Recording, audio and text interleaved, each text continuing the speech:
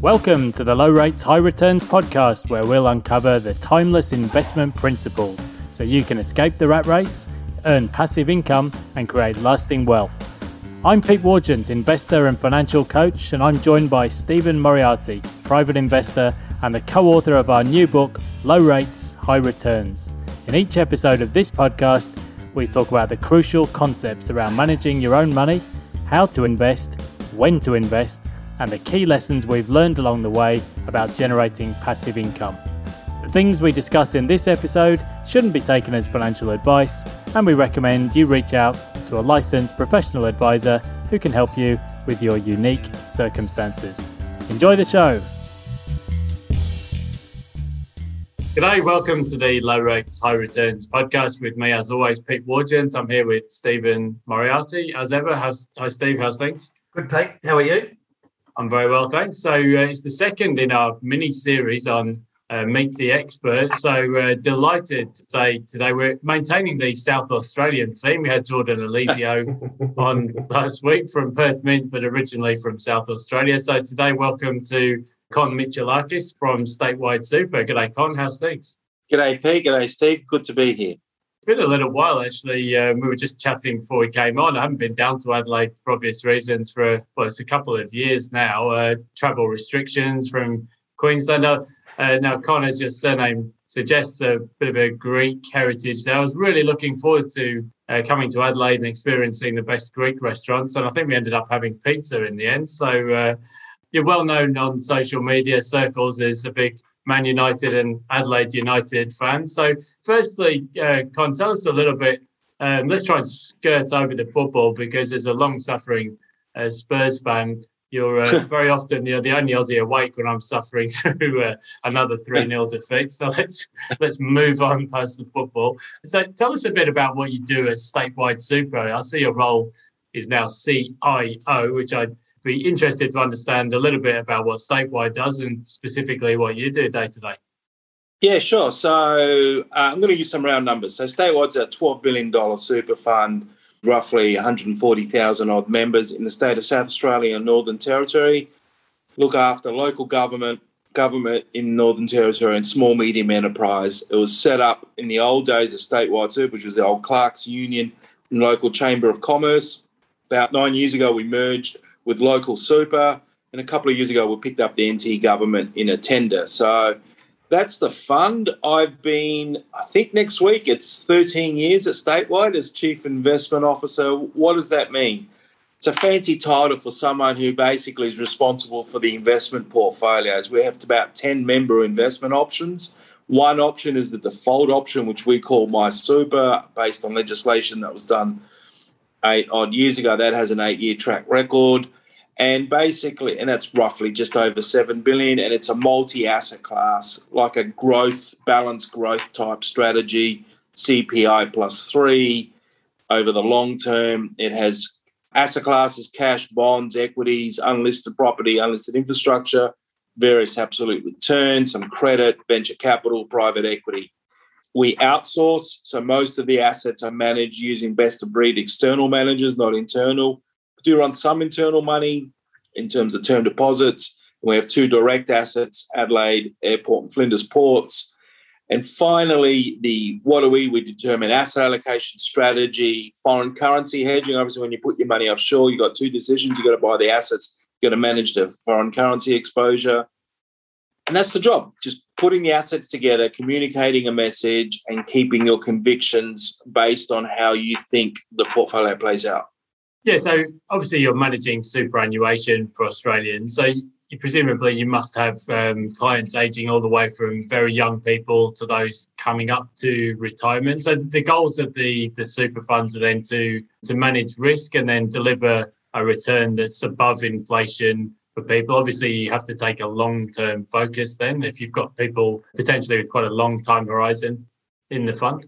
Correct, Pete. So for someone who's joined the fund right through to their mid-50s, it could be My Super, which is the all-weather fund. And as they get older, they're coming up to retirement or personal surplus, what they call conservative or conservative balance. And even those younger might have a higher growth, which has more equity component.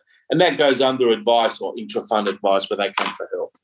Yeah, that makes sense. Now, Steve, before we came on, I know you had two or three key questions for Con about what it's like to manage large sums of money, because I guess one of the key differences between a super fund and, say, an individual is, I guess, you're a little bit more constrained in what you can and can't do. I think as an individual, within reason, you can almost do anything with your own money. You can go into cash, you can go into stocks or anything else. Steve, I'll hand over to you because I know you had a couple of questions for Con. Pete and I discussed the 8 principles that we've developed, and we give that to people as a sort of framework to help them invest, and sort of say we split it up into thought principles and into action principles, which is, like before you rush off and put all your money on Bitcoin, you might have a think about these principles. Then when you've done that, you can then talk about, well, am I diversified, asset allocation, that sort of stuff. But one of the big ones for us, which I don't think gets the view that it should, is, or the importance is market cycles. And we use the CAPE ratio as a way to say, on a macro level, is the market, cheap or expensive? And that in a way guides the personal asset allocation. How do you do that when you're managing like $12 billion? It's not, for example, like as a personal investor, I'm in about 75% cash, and I'm quite comfortable with that. Now, I know as a manager that people would go, Con, what the hell are you doing with all of my money in cash? How do you treat the market cycle across those portfolios? So let's back up a bit. I think because everyone's different, you think about the different strategies. So the conservative strategy will be inflation plus 1.5. Now, that's going to have a lot of cash, fixed income, senior investment grade credit, low risk absolute return funds, a lot less property, far less equities. The higher growth option is going to have 70, 80% equities because that's CPI plus 4. So we think of the various products and strategies on offer. So a distinct product, a distinct strategy. So a low risk option is obviously a lot more defensive characteristics. A high risk option has more longer term growth characteristics where you're at the versus of the market. So we do that, and we set that up in terms of what we call a long-term neutral asset allocation. Now, this gets very, very nomenclature, so I apologize. The strategic asset allocation. Yeah. Now, the strategic's long-term, but we may say, you know what, in the next 3 to 5 years, the strategic might not be a good guy because, if 10-year bond rates are less than 1% around the world, I really don't want to be holding 20% in bonds. Yeah. So we have a thing called a medium-term asset allocation, which is our guide for the future, and we're adjusting that. Rarely, about a couple of times a year, and then we have tight bands. So the actual asset allocation, because things move, is close as possible to our medium-term asset allocation.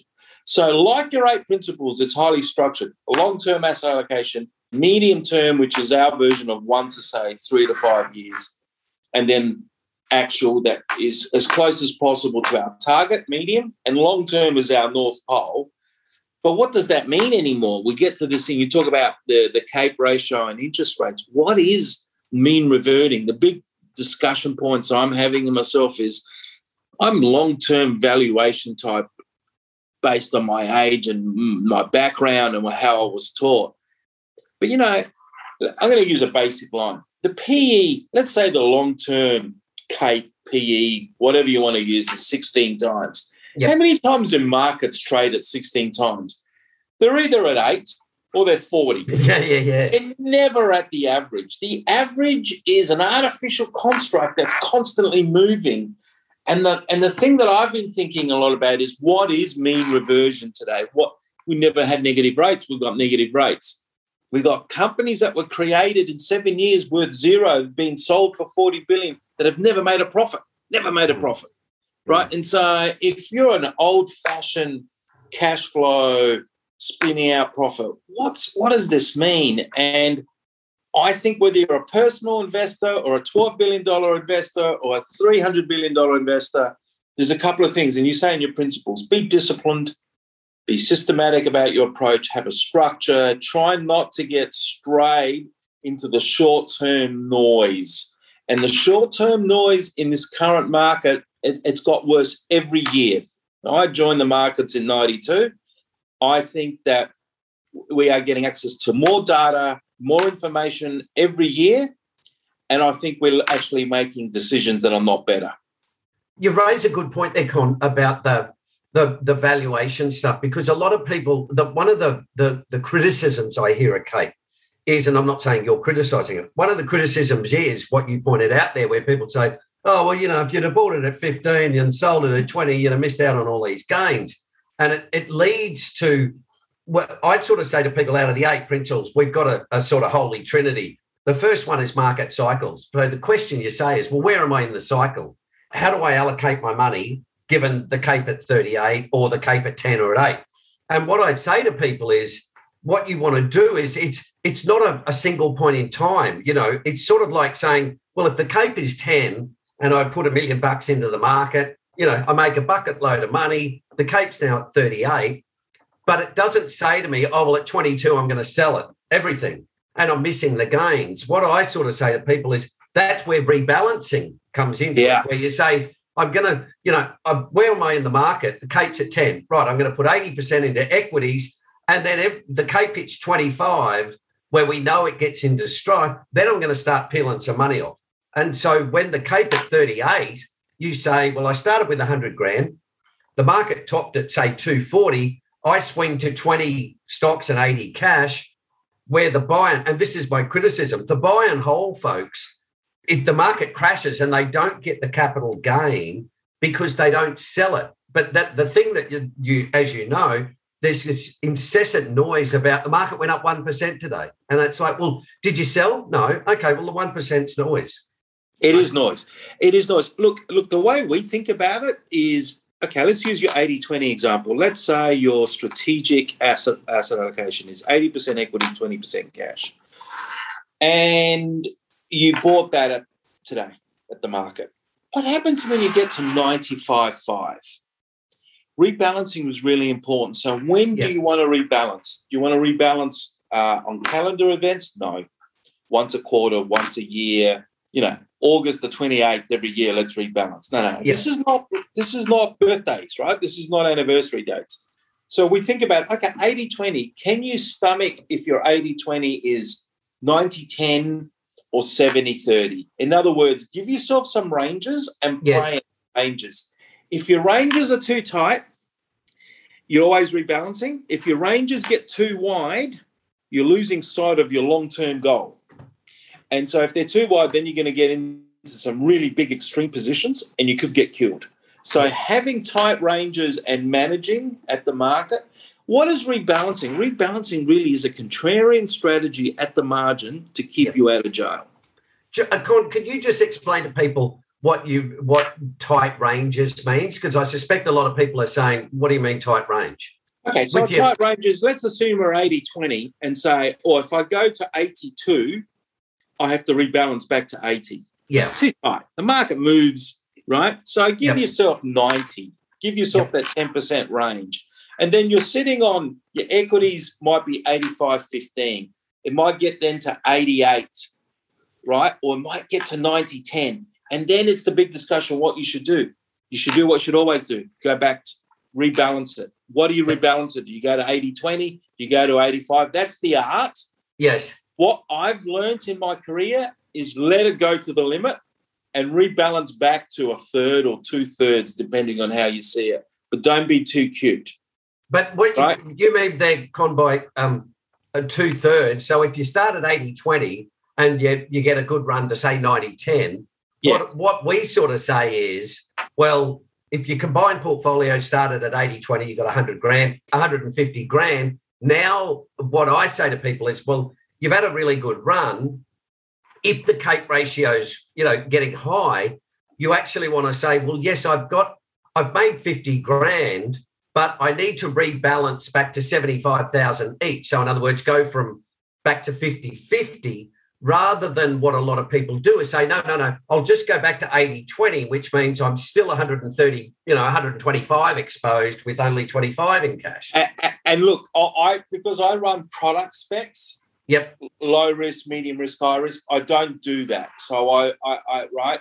But remember, 80-20 is back to neutral. If you're really aggressive, negative about the market, you can go from, and again, I'm sorry about withdrawing numbers, 80-20. So you're at 90-10. You could go to 70-30, right? You can go right down to the bottom of the range. Yeah. What I'm saying is careful not going too extremes. You get whipsawed. So if you think the market's gone up a lot, you can go back a bit and let the momentum run. Go back to neutral, or if you think the market's way overvalued, go back to below 80-20. Okay. But what I'm saying is don't get too at the extremes. You can get too extreme. And what COVID and the GFC taught us is you wanted to be buy. It's what Jeremy Grantham, the famous rebalancing when terrified. Yeah. Rebalancing when terrified at the bottom is forcing you to buy. Yeah. Rebalancing when exuberant at the top means selling a little bit. Yeah, but, yeah. You know, don't try and trade it too hard.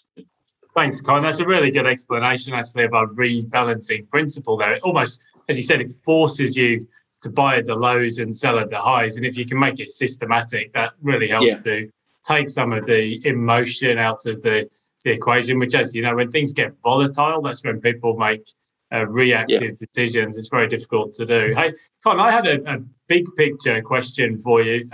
As you know, I've largely been a property guy over the years, and I totally agree about this issue with too much data. I think people spend way too much time looking at day-to-day and week-to-week trends, and that's true in real estate as much as it is in equities. I heard you once say, Con, that you must be the only Greek guy who doesn't like property. So you're not big on property. Obviously, I'm to infer from that you're mainly a stocks guy. As you know, no, I have property. I think I was raised by a depression era. My dad's born in 33, still around, and you imagine blue collar working class, and so it's drummed into you in a really young age. Don't get into debt, son. Pay off your debts. If you've got a personality, and I think you've got a personality, make sure you have no debts and you've got a buffer. And so I've never actually carried a lot of debt, right? Live within your means and do this. So I had someone told me recently, said the secret to success, if you earn $1 and spend 95 cents, you're going to have a good life. If you earn $1 and spend $1.05, you're going to have a pretty difficult life. That's right. And I've got property wrong. I've been wrong on property, but I bought a property. Obviously, I've lived in Sydney, London, New York, Hong Kong, Adelaide, right? We owned a property in Sydney. We own our own property house here in Adelaide. We have a beach house, right, but we don't have any other property. In fact, that should be enough, I think, Con. Exactly. I used to rent a property in Sydney, and it's actually a lot of hassle. Went through the roof, but actually managing rental property is tough. So I've had property wrong, but it's part of an investment portfolio, no doubt. Having residential property. I think it was, I think Morgan Housel who said we're all, I guess, influenced by our own experiences. And as a POM who, in the boom-bust economy, we went through a huge property boom in the 1990s. And I guess that, whether you realise it or not, it does influence your view. And I suppose that's certainly been my experience, having moved to Australia and experienced another bull market for property.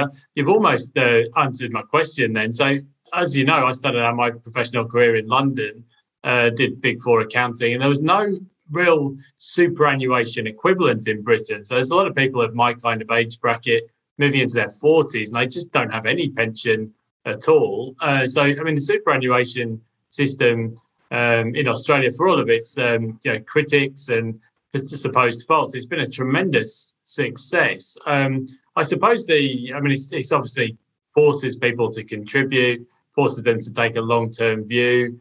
As you say, it's tremendously tax effective as well. I suppose my question was, which you almost answered anyway, is how do you manage your personal investments, if that's not too personal a question? Obviously, You mentioned that you have your place of residence, potentially a second home or holiday home. Yeah. Do you put all of your other money into super, or do you keep some other investments outside of super that you can access? All my super is statewide. All my super is statewide. My other investments are predominantly diversified portfolios. And because I'm a chief investment officer at Statewide, I don't like trading direct shares. It's a conflict of interest.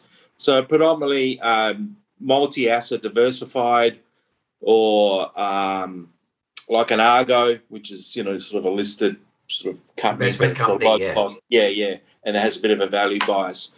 Property, infrastructure, equities, international equities. I live my values. I want to be diversified. I have multiple sources. And, I'm 55 this year, so the super fund's still in the default. The investment portfolio that we have outside of super is long-term for the family, and that works, and no debt. I mean, I've been lucky. I've had a good life, so no debt.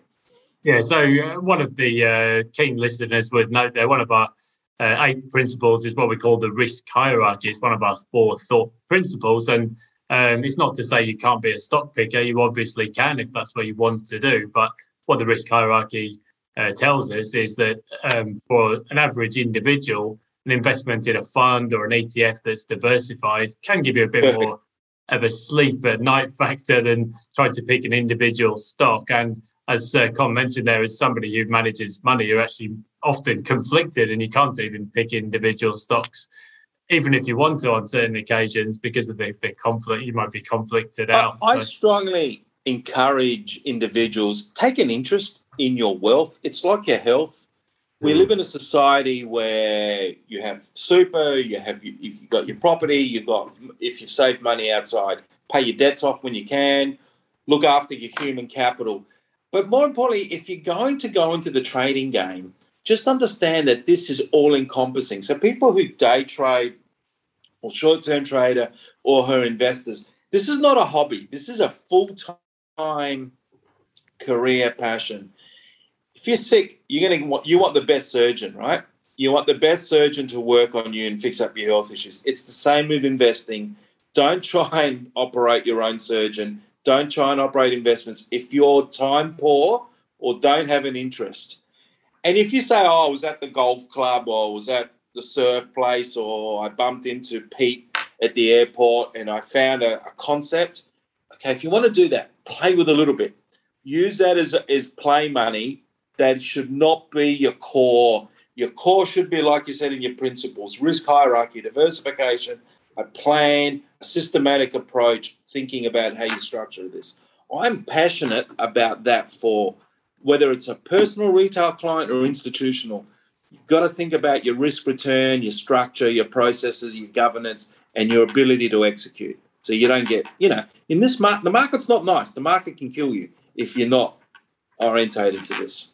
Yeah, Ken Fisher called it the great humiliator, you know, and said, and indeed it is. And you raise an interesting point there because we, when you get in bull markets, as you know, whether it's in property stocks or, art or stamps or anything, NFTs, all this sort of stuff, no one talks about risk. Everyone talks about return. Exactly. As I said, I did some presentations this week.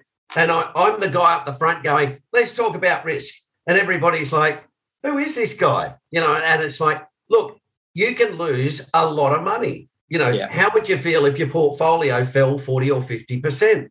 And it's funny because a lot of people do the same thing. And as you know, being in the markets a long time, people say the same thing. I get out before then. And it's like, no, you wouldn't, because no one's ever got out before then. The other thing I've learned, whether it's property or equities, is when an adverse event happens, I'm always constantly surprised the people who react badly to it are not the ones who I thought would. Oh, so some of the nervous Nellies that I've known who manage, and then a bad event, they're actually the same. They're just calm. And some people, this is great. No, I'm not nervous. And then the market falls 40, 50%. They do the wrong thing, literally. Absolutely. And I've got this amazing one at Statewide. She's a Rhodes Scholar PhD, and she was tracking switches. There wasn't a lot of switches, but it was interesting when we looked at it in history, how people can move money. They picked the 3 or 4 worst days to switch at the bottom, and they don't come back. They're the ones who run away and say, the bloody stock market's a casino. Yeah. And our job, whether it's property or shares or advising Steve, we're almost financial shrinks now on mentoring. Mentoring our clients, our people, to have a good plan and not make errors. And, you had one of the things called behavioural. It's really behavioural. It's behavioural in the market, but it's actually behavior at the individual level. Do you understand, and how will you react at these adverse levels? Yeah. That's what we talked about with one of the principles being personality, because and I used this example early, years ago. What I said to people was, look, I can guarantee you that if you walk into an advisor's office and you say, look, I've got I want to invest $500,000. Sure, take a seat. We'll run you through the stuff. What's your, you've got to do a statement of account. So you get a risk return profile. How old are you? 55, right? And, blah, blah, blah, right? And what do you feel about it? Yeah, I'm pretty risk tolerant, Now, I can guarantee you, if the market crashes 30 or 40% and that person comes back in and you say, how's that risk tolerance level going? I can guarantee you they'll go to risk averse really, really quick. And so what I've sort of said to people is, it's no good saying you're either risk tolerant or risk adverse, because the context. And if I said to you, Con, that's my last $500,000, that changes completely. Yeah, absolutely. About what happens. Yeah, absolutely. Sydney property is a really good one. We talk about mean reversion, right? Equities never revert to their long-term fair value. Property is another one. It's been a discernible. I mean, I know rates are low, but when I first bought my property in '92 in Sydney, it was 3 times my salary. And rates were 12% probably back then, I forget. Yep. Now they're 7 to 10 times, or 7, or more, Pete, 7 or 8. There's no margin of safety here if you're borrowing that aggressively if rates go up. And I know if it goes up 2 or 3%, you can still, if rates do go up in the next 4 or 5 years, 2 or 3%, and they probably will, consumption gets hit. Because if you're carrying a high personal debt level, it's going to get tougher. Yeah. The other thing I don't understand is in terms of, it's got to crack one day. You can't have your wages going up between 1% and 3% and property prices going up 7 or 8. Someone gets priced out of this. Someone gets hurt, and I don't know who. That day's coming, right? So things can go on a lot longer than we know, but these are the things that we struggle with. Yeah, so you've actually you've very nicely preempted my next question then. So obviously, as somebody who manages money, you've got to have some big picture views or macro views that inform some of those decisions. Now, I guess what I'm interested to hear, and we were chatting just before we kicked off, obviously 2020 was a very unusual year, huge amounts of uncertainty. The stock market had the wobbles and then bounced back. And then this year, for all of the expectations, we've had lockdown restrictions in Australia. I think down your way, Con, South Australia has been relatively unscathed, but it's had its own challenges over through the mining boom and beyond, with Olympic Dam on again, off again, and Whyalla and all of that stuff. So just from a macro point of view, and I know things that can change, I appreciate that. What do you see coming over the next decade? Do you think we'll come out of COVID with animal spirits intact and people wanting to take risk and invest in new companies or start new businesses? Or do you think people will be shaken by the restrictions and they'll be less inclined to take risks? What do you think? Okay, so my view on this is I'm going to go back 100 years ago. We had the First World War, and I'm going to use basic numbers here. 15 or 20 million people died. It was the Great War. Then they come out of that and have the Spanish flu. There's another 15 or 20 million. Just as many people die in between the war and then the Spanish flu. And then after just all of that terrible period, they just wanted to have fun. Great Gatsby, jazz era, roaring 20s. So now we're 2 years into this. Arguably 221 from an Australian perspective is even worse than 220. It's going to go on to, 222. And then we get back to some sense of normality, obviously vaccine, booster shots. I don't know, right? We just don't know. But clearly Delta cases go up, hospitalizations aren't as bad. We get vaccinated, we get some sort of herd immunity. But in the short term, it's noisy. We've set up tremendous conditions for the roaring 20s worldwide. A really big year because people are going to come out, Australia, the world, US, China, India, and they want to have some fun. They've been locked down. They've had enough. They're going to go and have some fun. So we're going to have those conditions. But we're going to have a lot more onshoring, less just-in-time manufacturing. So a lot of more strategic stuff coming onshore, all things being equal, slightly inflationary on the supply side and the demand side. Therefore, interest rates go up. Therefore, the world improves from an economic well-being perspective. but we may come under pressure from financial assets because rates go up. So we'll have a better underlying economic condition, but not the high financial returns. Great news. So I think they're the themes. Two things in our way, and I'll get to you in a minute, Steve. One, there is geopolitical risk. It's rising. So Afghanistan this week, plus China, plus Taiwan, semiconductors, South China Sea, China geopolitical risks are rising and getting worse, and we have to deal with that. And there's climate issues that we have to deal with, right? So geopolitical, climate, and in the backdrop of rising rates, I think the world's going to do well, but there's some big picture theme risks out there. Right. Isn't that funny? I'm shaking my head in furious agreement with you, Con. Here's an interesting thing, though. Here's what I want to put to you, and I'd love to hear your response. Yeah, in the 1920s, the Cape ratio was really low, right? It started at about 5, and that caused the roaring 20s into 29, right? So that was a boom decade. And as you know, they spent the next decade, being miserable and working it off. If you look at decade by decade returns, and I'm talking US because they're the elephant in the room, we've had 1990, we had 80 to 90 was pretty good. 90 to 2000 was fantastic. 2000 to 2010 was terrible. 2010 to 2020 was fantastic. At those points, the Cape ratio was 44 in 2000. In 2010, it was about 15 because we'd had the GFC. Now we're looking at 38. And I want to put this to you and I get your response. What is the possibility that, and I agree with your thesis because that's what Pete and I have both been saying. We're moving, not necessarily politically, but we're moving economically back to the left because markets can't solve climate change. Only governments can by saying, you guys are going to have to do this. Now, the way you do it is your business, but we're telling you this is what's going to go on, right? So that's a government thing. China and America are separating. With the high level of personal debt that we have here, and as you say, that's going to at some point constrain consumption, which may well lead to, unemployment, blah, blah, blah. So is it possible that we can have a roaring 20s economically, right? So we get wage rises and we get inflation and everyone's, actually happy, but asset prices don't go anywhere for 10 years. Yes. I actually think this is what's going to happen. This is the optimist case, that we're going to have really good underlying economic conditions, but we will have lower and more volatile financial asset return. Absolutely. Whether it's property, whether it's equity, whether it's fixed income.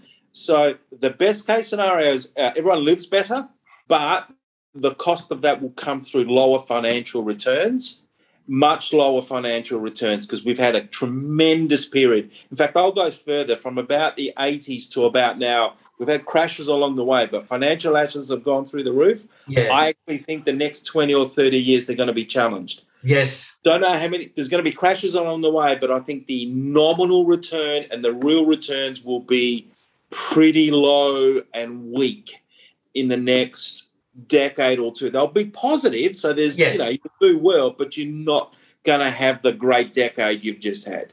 Sorry to interrupt you there. Remember, it's like the 60s to 80s. We had a US stock market where things didn't move around. We may have that type of period again. The big caveat is if geopolitical gets out of control, if climate gets out of control, or if inflation gets out of control, then it gets really ugly really quick.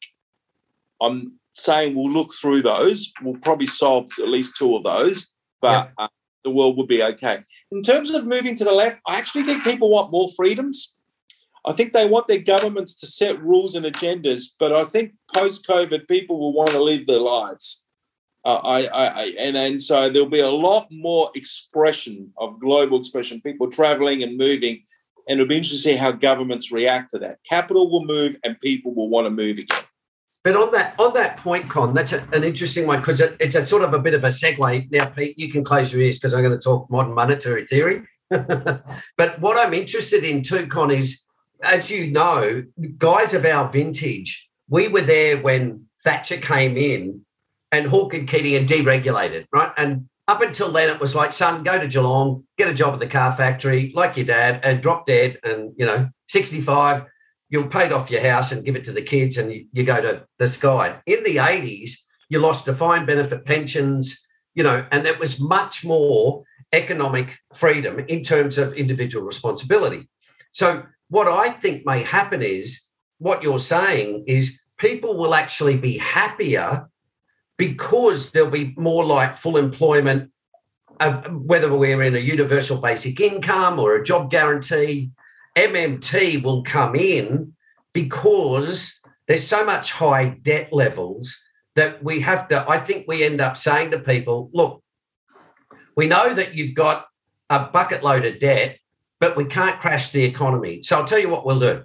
We're going to, nation build again, right? Because we've let our infrastructure run down and we've let our health services run down. We're going to rebuild all that. Now, you're going to have a job, but in return, you're no longer going to have potentially tax breaks for investments. We're going to have higher tax rates. So I would say, Steve, I'm a fairly recent convert to MMT, and I like the plumbing of it makes sense. The deficits are just an accounting identity, that they don't matter.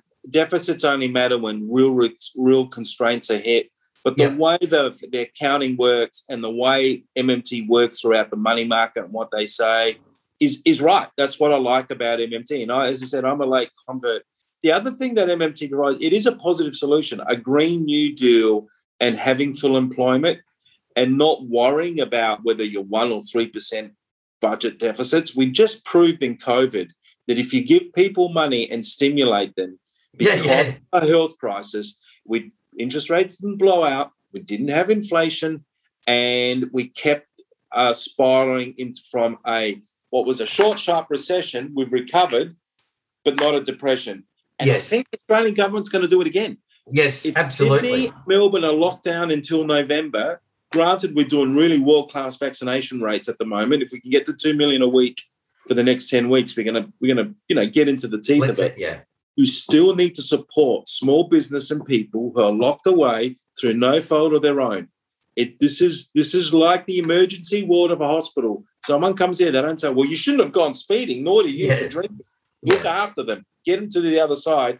That's what I like about MMT. Support, provide, grow the economy, get out of this, keep it going, keep people employed. So for a bit of last one on this theme, but this is probably a bit economic-y for some, but you probably know Keynes wrote, the economic possibilities for our grandchildren.